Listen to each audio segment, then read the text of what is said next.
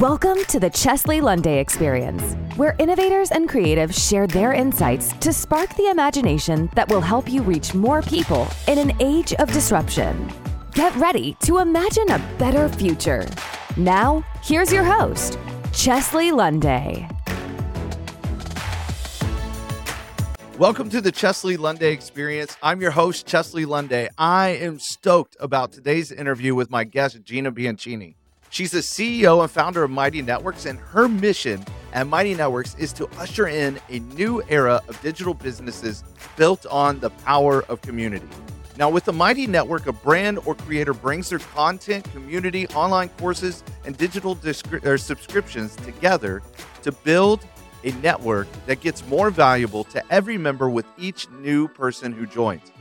Before Mighty Networks, Gina was the first entrepreneur in residence at Andreessen Horowitz.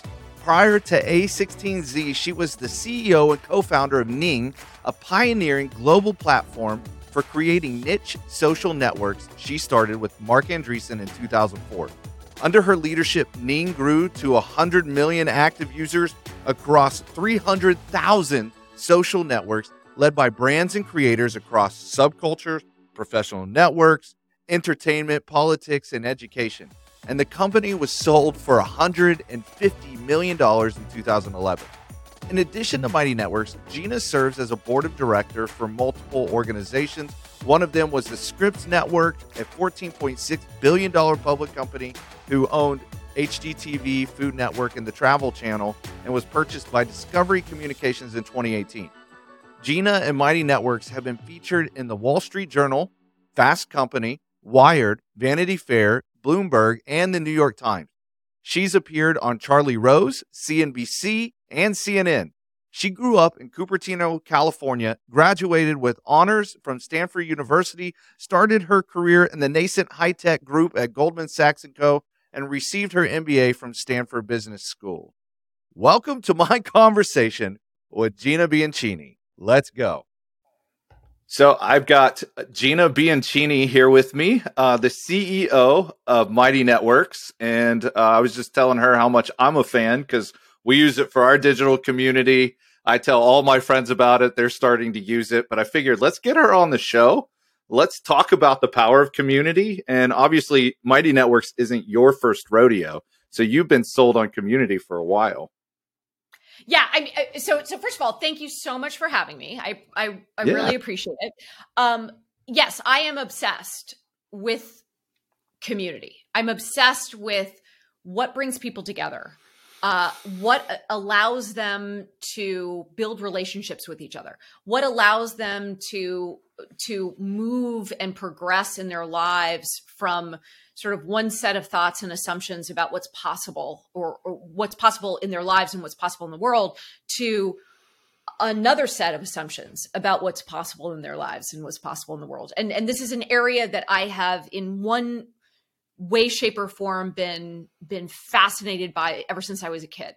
And today, I build software that's really designed to be a conscious way of creating communities that help people realize results and transformation that they want to have in their lives around the things that are most important to them.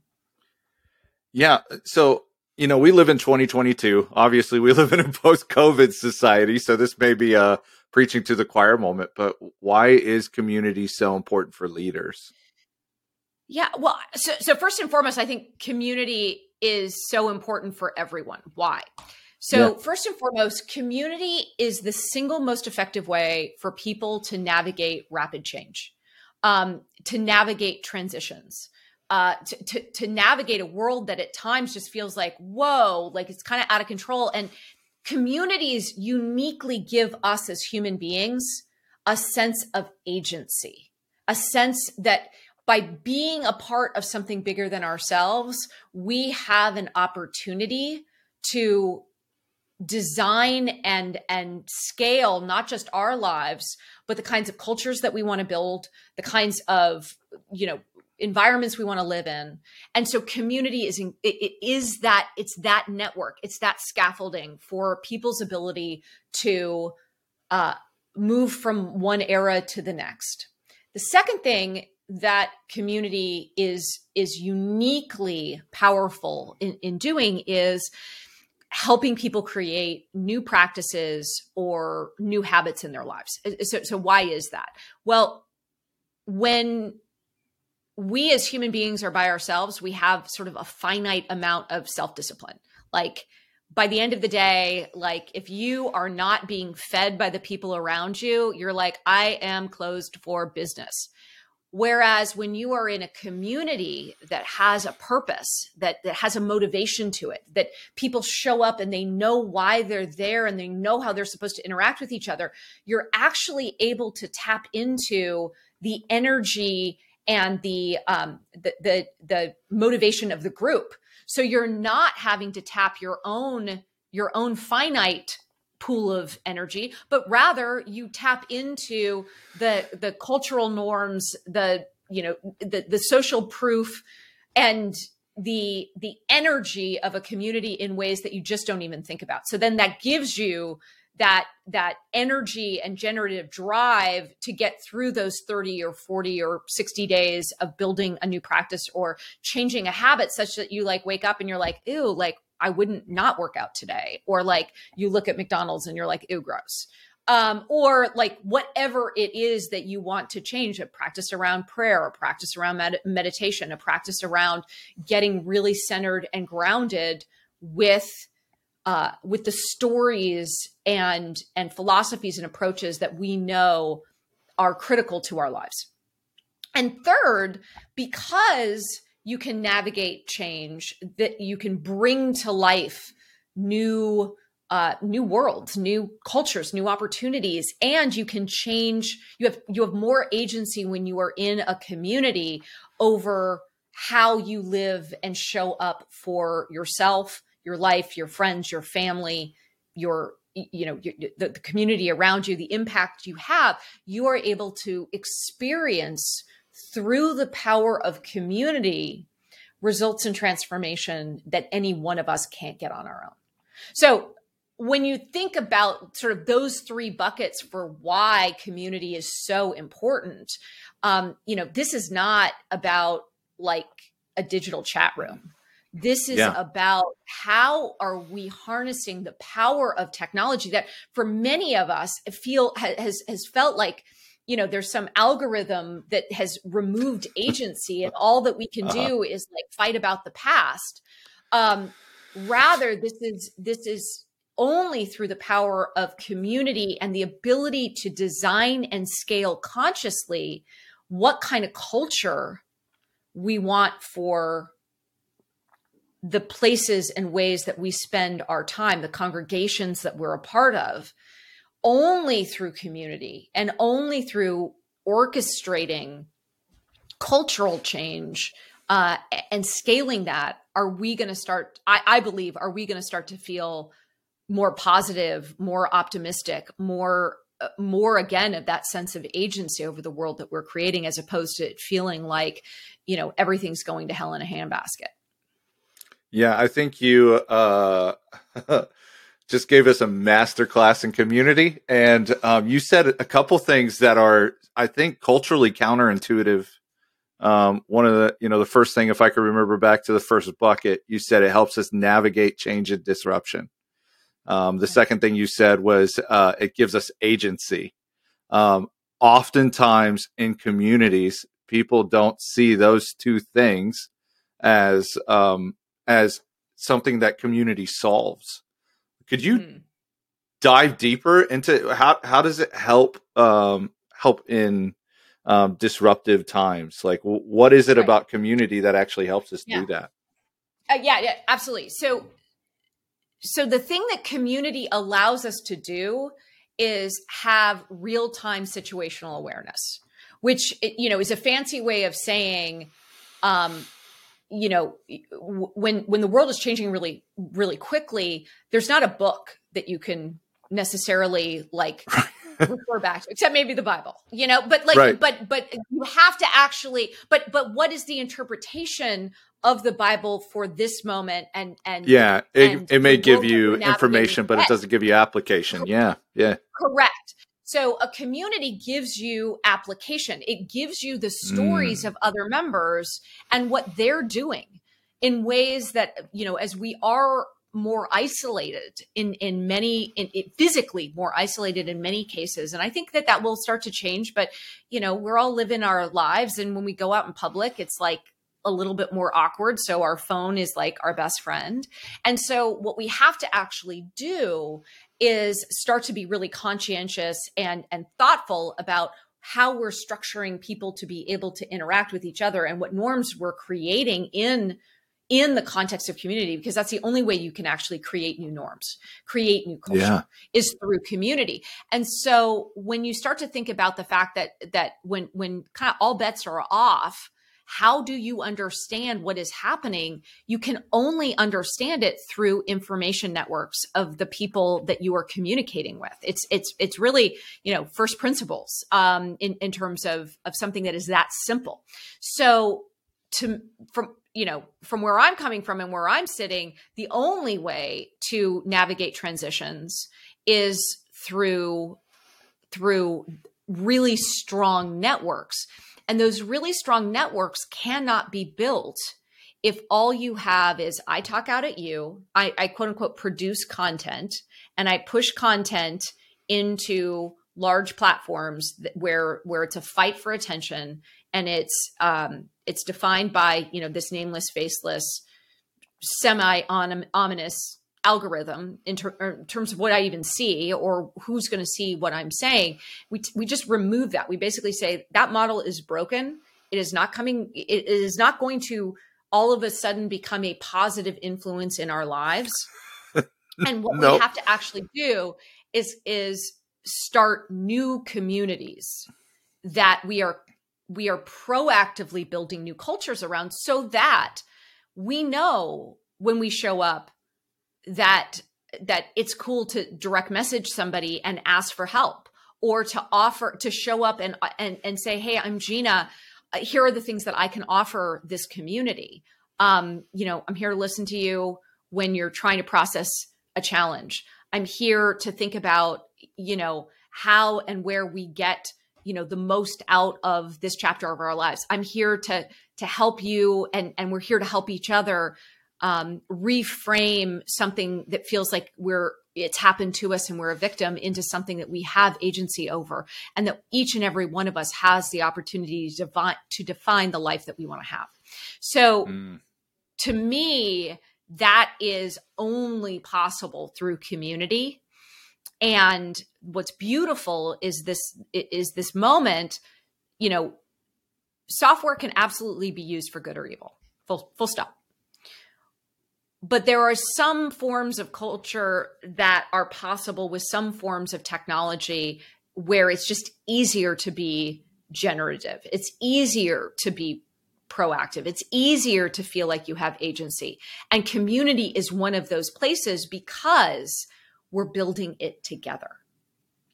And it feels like, hey, we can take an action and people might join us. We can hold an event and people are going to show up. We can have an idea and, somebody else can raise their hand and say, yeah, I want to go do that with you. Let's go make that real. And those kinds of things can only happen in a community, especially in 2022, when, what we thought was going to be the great promise of social media and social technologies has really become, I would argue, a monoculture. And in that monoculture, it consists of something very, very clear: action, reaction, action, reaction, action, reaction. And the more extreme the action and the more extreme the reaction, the more attention it gets. That is a recipe for resentment. That is a recipe for division. That is a recipe for looking backwards, not looking forward. That is a recipe for destruction in a way that I personally refuse to accept. And I know that there are enough people in the world that also refuse to accept it. And we're building software for those people. That's amazing. I don't think they set out to do that when they started, but for whatever reason, I was there. Yeah. I was there, and I will tell you, nobody thought that it was going to go down this way. And, there were probably 3 or 4 fundamental decisions that were made. Yeah. That I think if anybody could go back and change, they would. But what do you think they were? So I think that the number one was that we didn't, the promise of connecting the world felt like everybody would get along if only they would connect each other. If only they were connected, everybody would understand each other. As long as we don't have elections, that's fine, right? So unfortunately, so that to me was kind of, I would go back to that being problematic. But part of, I would argue, the original sin of social media was this notion that, like, if you think about the number, it's not the algorithm, it's actually the number of times any of us as individuals are asked every time we show up to a service that, at last count, people are showing up to, whether it's Facebook or Instagram or TikTok or Twitter, like 40 times a day, LinkedIn 40 times a day. And every single one of those services does something interesting. They ask you what you think. How are you? How do you feel? What's your opinion about this? And so we've lost truth, not because of of some like boogeyman algorithm. We've lost the sense that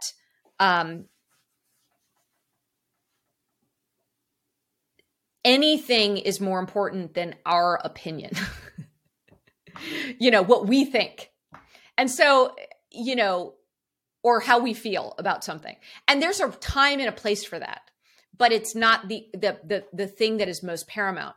And it became about the individual. So it became about, like, I talk out at you, I share, I push my opinions, you respond to those opinions, and that's all it is. And that became kind of the easiest way to make money and the simplest way to make money. And that's cool. Like, but we as individuals and we as groups of people and we as communities and we as leaders have an opportunity to say, no. Like, we tried that. Good experiment. We learned some great things. But we are happier. We are more content. We find more meaning, and we have purpose when we are able to come into smaller communities for different parts of our lives and not try to live and experience all of our identities, all of our interests, all of our passions, all of our beliefs, all of our goals in one monoculture, one feed, where we are supposed to be our complete and authentic selves, when candidly, that's not how people are made. People are made to explore and follow their curiosity and experience new things, and to have deeper connections where the philosophies and values of the community are as important, if not more important, to our happiness, to our satisfaction, to our quality of relationships, to the things we believe are important and how we belong. And that's just not happening or will ever happen in late stage social media. Yeah, that's really good. I think they're going to revert back to entertainment based because it's easier to make money anyways, especially with all the privacy stuff. But as I hear you talking, I can't help but think there's a spiritual chord to the stuff that you're talking about. It's like, for sure, and they missed that completely.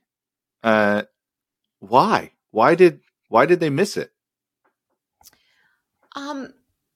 I think that there's probably a lot of reasons, but I would say fundamentally,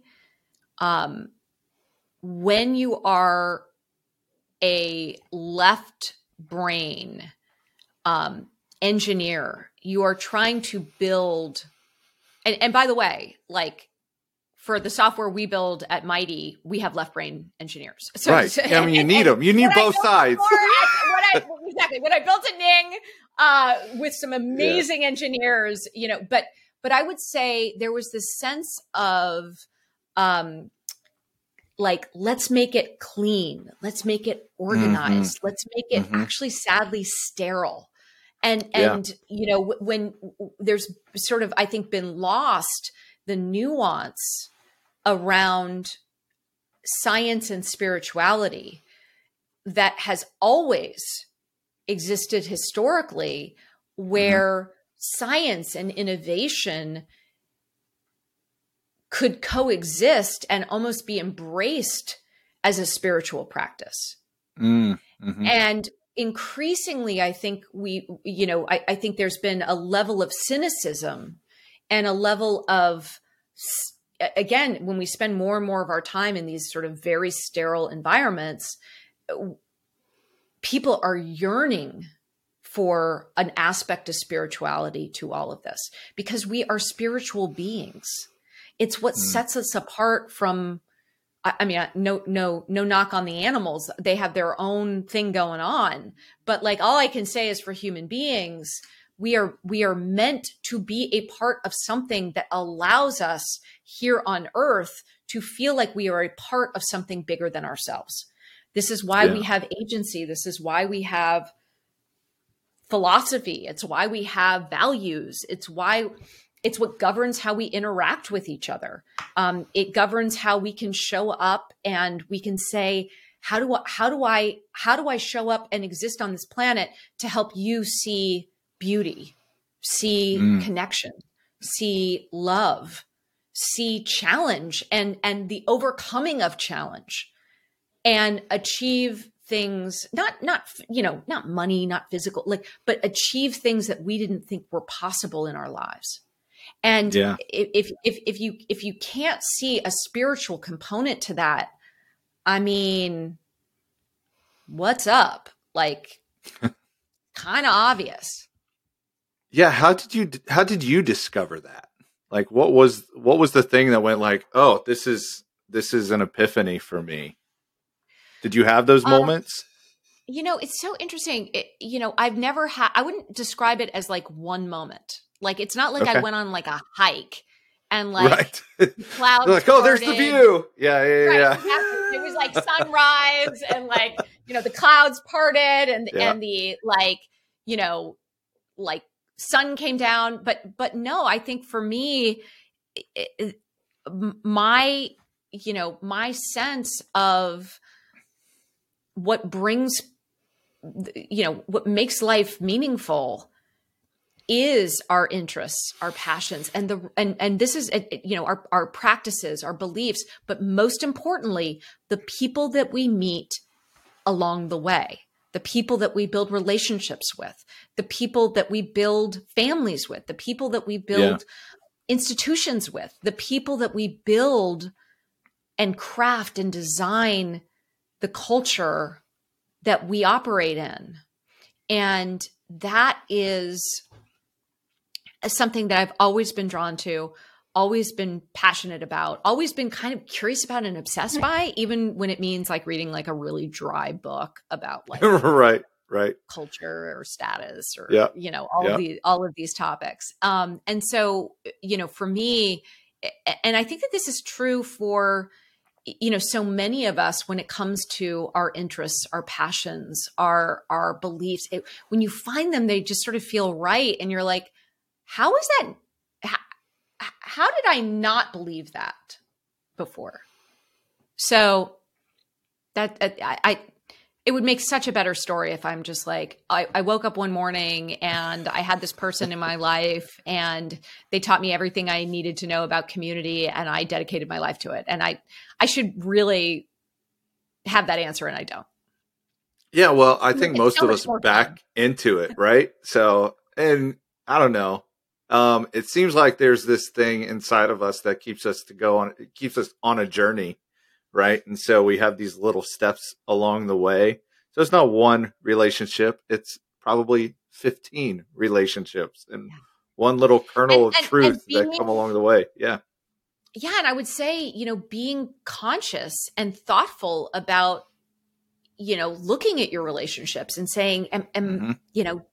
and if you don't know the people that make you feel like the world is expanding, that the world is, there's more possibilities, then we need to be in a position. And this is, I think, one of the real powers of technology, is that we need to offer and need to have the courage to then look beyond the relationships that we have to the relationships that we can build around what we call and think about it at Mighty as your big purpose, the motivation for a community. Why are you coming to, who are you bringing together? What are we going to do together? And what's the point? Like, what are the results and transformation that we want to have coming out of a community? And again, that doesn't have to be, external success. It can be, a sense of peace, calm, comfort with who we are, gratitude for the world around us,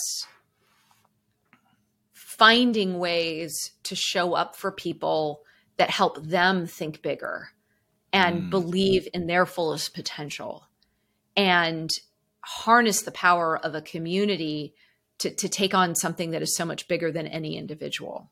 And I believe that that's why we're all here.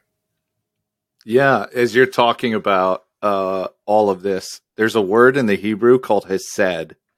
And what's it called? Hesed, Hesed. Okay. So Paul writes in 1 Corinthians chapter 13 about love, and we always use it for like marriages. It's we call it the love chapter in scripture. Yep. He's actually trying to define hesed, because they didn't have a good Greek word to combine everything he was talking about. Well, psychologists have been talking about secure attachment theory. And what you're talking about with community, it just brings me back to the Jewish concept of hesed and what Paul was trying to talk about, working on. And so you're talking secure attachment, and that's what we're after. And that's the thing that causes human flourishing on the inside of all of us. And so I don't know if we just need to change community to love, like in real attachment. But the problem with that, just changing it to love, is then we have to go through what you just had to say. It's like, no, we don't. I know. There's not a really good explanation. But it's interesting because what you just said it so beautifully. Secure attachment, the sense that we belong to a community. Yeah, to each other. This is like, human beings are complex in many ways, but not that complex. And what I think is, what was the missed opportunity in the first version of social technologies was that it was easier. And I talk about them in the past tense because I believe that we have entered a new chapter. I think it's happening.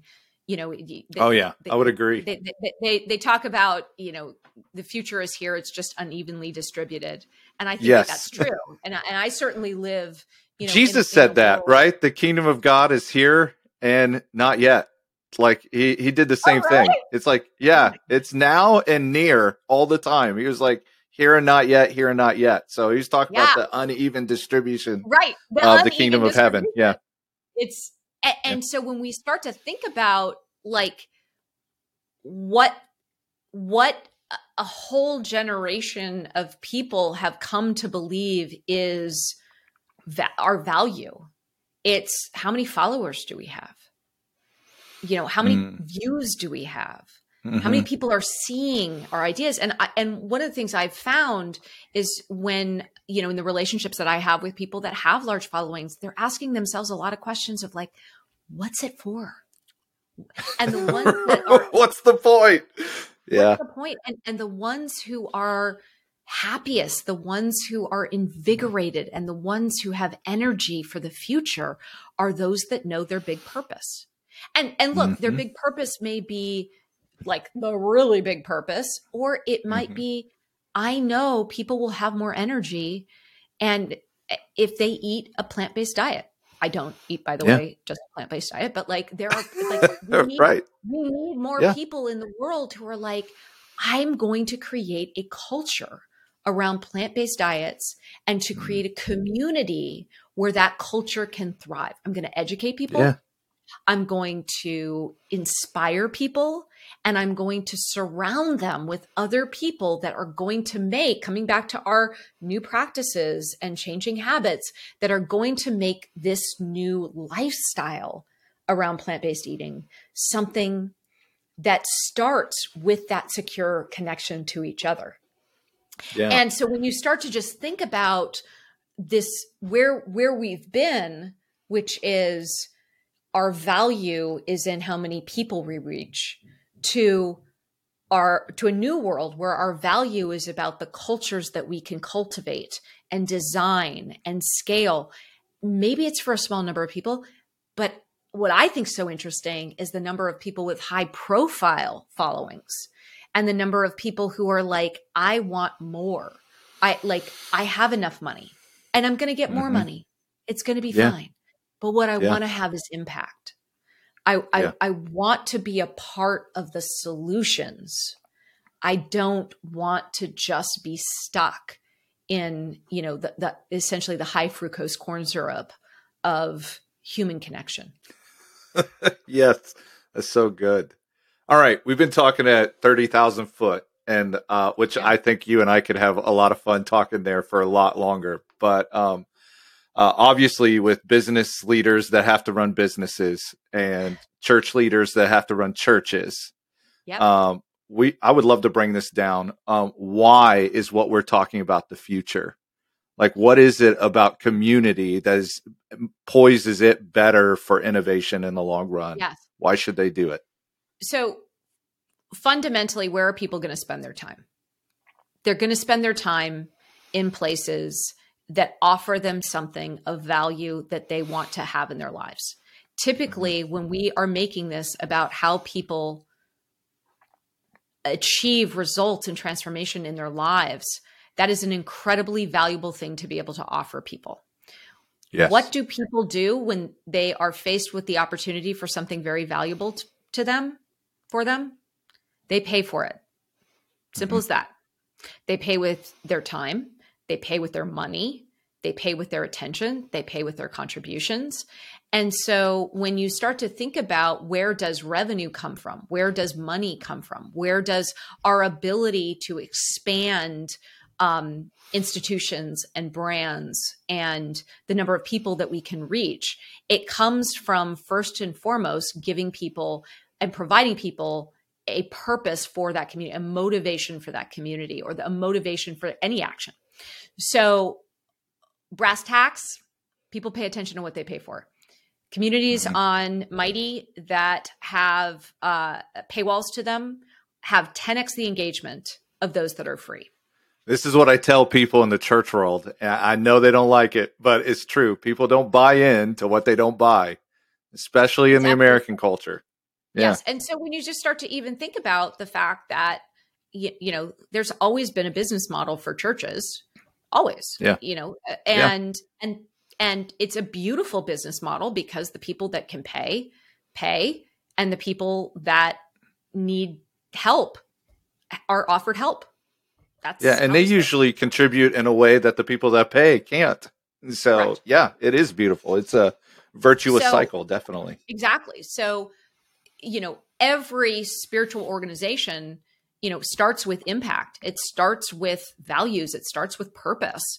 And only through that, though, are you given the opportunity to generate resources that allow you to build something even more special, have that impact in people's lives that again, the data is really clear on this.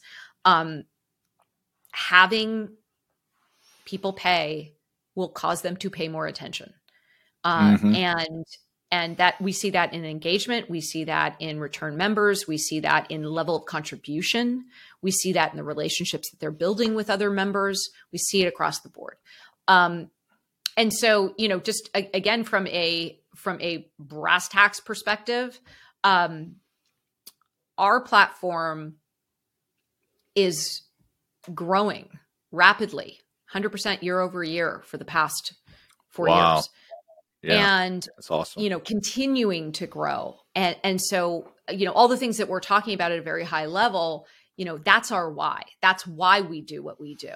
The fact that money comes and resources come with that mission is just kind of obvious. So, yes, we're talking at 3,000. We're now talking at 3,000 feet. We're 3,000 feet. Yes. Yeah. No, you're good. We were at 30. But no, fundamentally in terms of, how it works, we always start with communities, courses, memberships all need to have a motivation for people to join.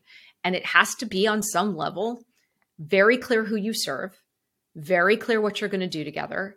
And most importantly, very clear what people are going to get for their time, their energy, their contribution.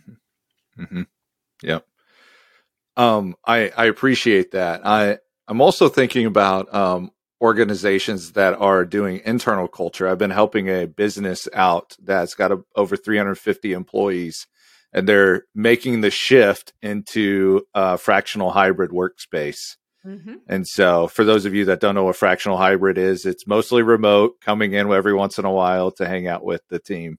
But I told them the thing that they're going to run into is you have to manufacture water cooler moments now that you would get in a physical space. And so I hear a lot about quiet quitting, everything that's going on right now, and the fact that people just want to log off and become isolated. But I think what you're talking about with community is also important for internal company cultures. And I'm sure you have some insight into that as well. Obviously, you're a CEO. I would love for you to talk to that as well. Yeah. So first and foremost, I think that there's a fundamental assumption that that again requires challenge. And that is that our work is supposed to be all purpose. It's supposed to give us, it's supposed to give us meaning. It's supposed to give us purpose. It's supposed to give us relationships. It's supposed to give us like all the things. Yep. Again, people are multifaceted beings that are happiest when there's novelty, that there's diversity, and not diversity in kind of the way that it's sort of become used, but rather meeting new and interesting people, doing new and taking on new and interesting challenges. And so, fundamentally, it's not about, are you in person together? Are you remote? It's about, is there clarity of purpose? Are we clear what we're doing and why we're doing it? And let's be honest, it's harder to do that when you are remote because, you can't just bring everybody together around the table at lunchtime but you know what? No modern corporation can do that today because there's too many offices and there's people. So the part to me that I think is so fascinating is the sense of like, oh my gosh, now that there's no offices, there's no culture. We've just spent the last 25 years building online cultures. There's a structure to them. There is an orchestration to them. And this is ultimately why, as Mighty continues to innovate and evolve, we view what we do as building cultural software, software that allows you in a virtual world with the occasional pop of in real life, but to consciously define a culture, bring people into that culture. Oops, my microphone just fell. You're all right. Yeah, I'm going to live. I'm all right. So define the culture, orchestrate the culture, model the culture, push agreements into the culture. Because again, rules are like the fact that we rely so heavily on rules, like, or guidelines. So it's like somebody shows up, they don't know anything about an online culture. And the next thing they know, they're being treated like a criminal with like all the things that there's almost this assumption that you're going to do, like show up and be horrible and mean and racist. It's like, really? Like, how about instead we talk about what we do here? The agreements that we have with each other. What is a comfortable norm? So you know what we expect from you. We know, you know what we're supposed to do. And the thing about remote or, virtual communities is, unlike norms in the real world or sort of those social cues, you have to be explicit. And I would argue the best communities, the ones that can scale, the ones where members feel warmly welcomed, where it's easy to reach out to somebody because somebody has told you how to reach out to people. That like, oh, around here, feel free to DM people. Here's a list of our top members. They're going to be they've agreed to, if they get messages from you and questions from you, that they'll answer them. So you can ask them, or, here's this space for new members. Guess what? Like, you can meet and build relationships with other members. And by the way, if like in a, public, if you're weird, like, we're going to say something to you before we kick you out. And we're going to try our best to avoid spammers and but we will kick you out if we have to. So and by the way, that very rarely happens. It very rarely happens on our community. I've had one conversation in 3 years. And it was like, oh, I didn't know. And it was a great conversation. That's exactly right. Because when you set the norms and you tell people what they should do, what they can do, and this is probably most importantly, why it matters, what they're going to get from it. So if somebody's showing up for what we call at Mighty Your Big Purpose, you are already coming in primed for why you're there.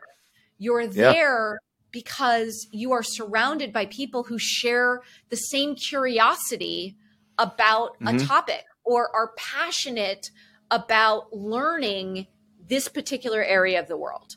And, when you have those things and you tell people the culture that we're building here does this, this, and this, 9 times out of 10 or 10 times out of 10, people are like, oh my God, thanks. The only reason that many people mess up in a community is not because they're certainly bad actors, but like, it's typically from ignorance.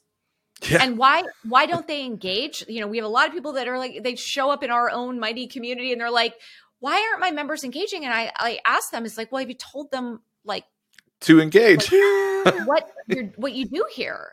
Have you like shown them ways and that's why we have features, again, back to our 30, or let's call it a 3-foot level. We have things like polls and prompts and questions and an icebreaker question when you come into a Mighty network.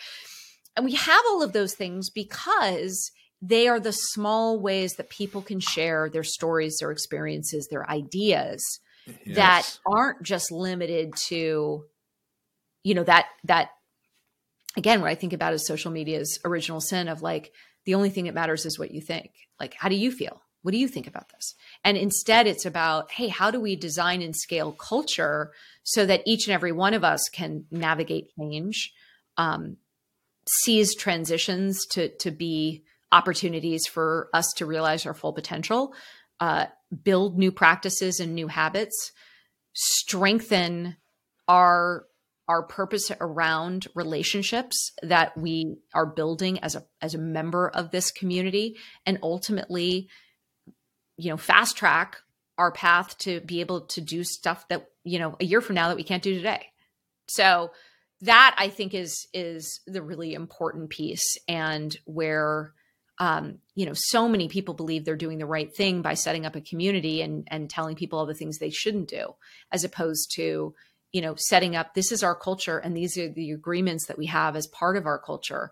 And here's how we interact with each other. And here's what we're modeling. And also, how we want to scale this network. So that is as relevant for an internal culture in a virtual world as it is for a IRL culture. Although IRL cultures need that explicitness too, because we've all gone a little feral Yeah. We've all spent more time, staring into, basically having the intermediation of a digital device in terms of how we experience people. And so we all need help. I need help. Like, I'm going to an in-person conference next week and I feel anxious. I'm like, oh my God, like, how do you talk to people? And, we've now been out of this long enough where it's like, I'm not going to have that excuse of COVID anymore. Yeah. But I do think the best cultures are going to be built and scaled with conscious design, thoughtful agreements that we're asking people to make with each other, really embracing the fact that human beings we're an organic system. It is, we talk and think about it so often as like scaling something mechanical, or in bits and bytes. And the reality is we function much more like a garden, than we do a car. So true. So true. I could talk to you for another hour. Got a great wealth of knowledge. Obviously, I would love to at some point again. But I've got you for a few more minutes. Would you talk to my audience about why they need Mighty Networks? Because sure. I think they do. Yeah. So I would start with what's the alternative? So it's like, where are you starting? Like, okay, so are you not convinced that you even need a community? It feels like it's a lot of work. Like, what happens if, like, I always call it the Saturday night surprise, where it's like, you're like at your house watching Top Gun Maverick, and like you get a notification, you're like, somebody showed up in my community and they're like blowing it up, and like there's all sorts of problems, and all I want to do is watch Top Gun Maverick tonight. So right.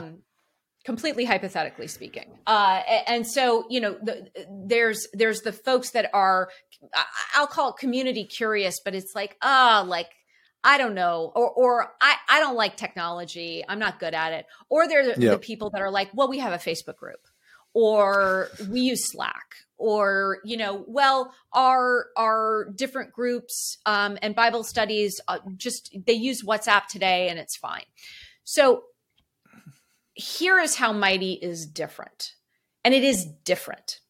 We start with the goal of how are you able to scale an organic system through multiple features that allow you to bring together the ways to design and scale a culture of that Bible study, a culture of your congregation, ways to help people figure out what they're supposed to do together and then go and do it.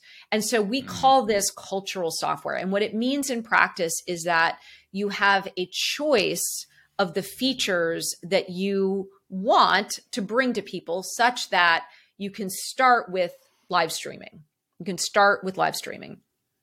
You can use that as a way to introduce your members to each other, but also, imbue your community with some culture, with new learning. You can have online courses. There is no online course in WhatsApp. There is no online course opportunity in a Facebook group. The fact that online courses, which are really about how people learn new things and absorb them, there's a reason why, the world has not progressed because of videos and PDFs. And this whole, we've progressed because of interaction with other human beings around new and interesting topics, such that you can mix and remix ideas. So we are the only platform that has brought that into the world, where you can have live streaming and courses and memberships and messaging and profiles and event series together in one place, so that you can really take people on a journey in ways that just aren't possible with anything from a Facebook group to Slack or Discord. Now, somebody obviously might be asking me, well, that's not true, Gina. In my Facebook group, we have events and I can go live and I have members. Yeah. Well, guess what?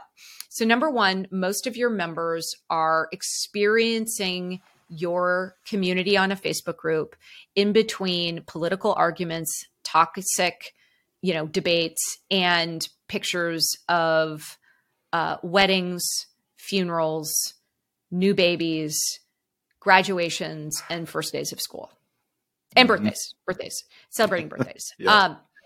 And so the problem is that communities are built with focus. They're built by bringing people together in an immersive experience. And a Facebook group is simply not an immersive experience when the vast majority of people are experiencing it in 3-second increments. Second, you don't own it. You have no ability to message all members. It's that simple. Yep. You don't know who's in your group. So you have to have like a spreadsheet somewhere else.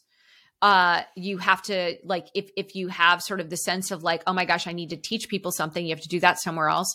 If you want to just have like a simple web page that has like our agreements, you probably have to do that somewhere else. You could do it as a post and pin the post. I get it. It's not yours.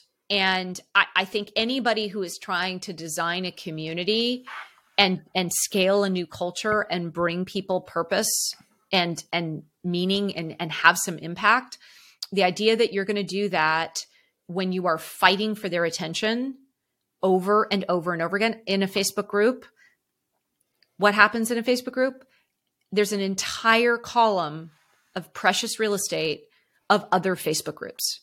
People are saying, hey, you know all that work that you've done to try to like bring focus to your Facebook group? Well, we don't care. You're going to get it. Yeah. So, yes. So, again, I think, most people just don't know that there is, because the future is unevenly distributed, that there's even the option of being able to create our own spaces for our own communities with our own ability to design the culture that people show up to embrace, the identity that they start to absorb, the sense of purpose and meaning and joy that comes from being able to build relationships with a smaller set of people. And ultimately, for those folks that are leaning back with their business hat on, you can reach all of your members, increase retention, increase loyalty, and ultimately tap them to grow your community in new and interesting ways. Yeah, that's so good. So Gina, one, I appreciate this time. I know you're super busy. This has been wonderful. I love this conversation. I think we need to have these conversations more often. Where would people go if they wanted to reach out, want to learn more about Mighty Networks, more about what you guys are doing? 2 fun ways. Number one, mightynetworks.com. We also have our own Mighty community at, shockingly, community.mightynetworks.com. And that's where we model our approach to community. We call community design. It's where you can learn about your big purpose and how you translate that into a community design plan, which is the simplest, easiest way to run a community, scale a community, because it's all about how you set up members interacting with other members, not just relying on your content alone. So those are the places I spend the most time. And you can also follow me on Twitter, although I don't tweet as often as I probably will start, just at Gina B. And so I really appreciate the time that you've given me this morning. It's been more than generous. Yeah, it's been a lot of fun. So I'll definitely post it in the community because I'm in there. It was great. Great. So, yeah. Fantastic. Well, thank you. Thank you very much. You got it. Have a great rest of your day. You can beat digital disruption, but it takes imagination to innovate. You have the spark of divine creativity within you. You can transform your organization from disrupted to disruptive.